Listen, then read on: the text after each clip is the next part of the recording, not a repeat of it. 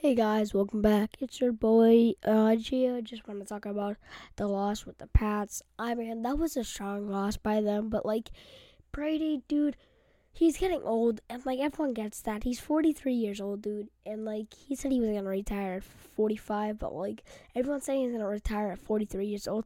He still has another maybe 3 months or 2 months his until he's a free agent. I mean, a lot of people want him to stay in the league, but a lot of people want him to retire because the game he played with the Tennessee Titans was horrible, horrendous.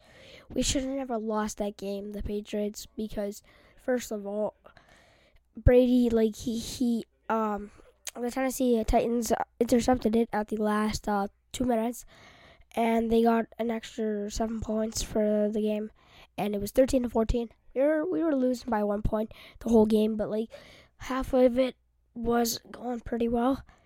But if it wasn't for Brady, we would have never lost that game. And I just want to talk about that because that was horrible and horrendous,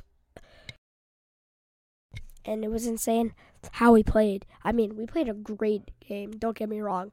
I mean, guys, it's just horrendous how we can just lose a game like that and not play in the playoffs anymore.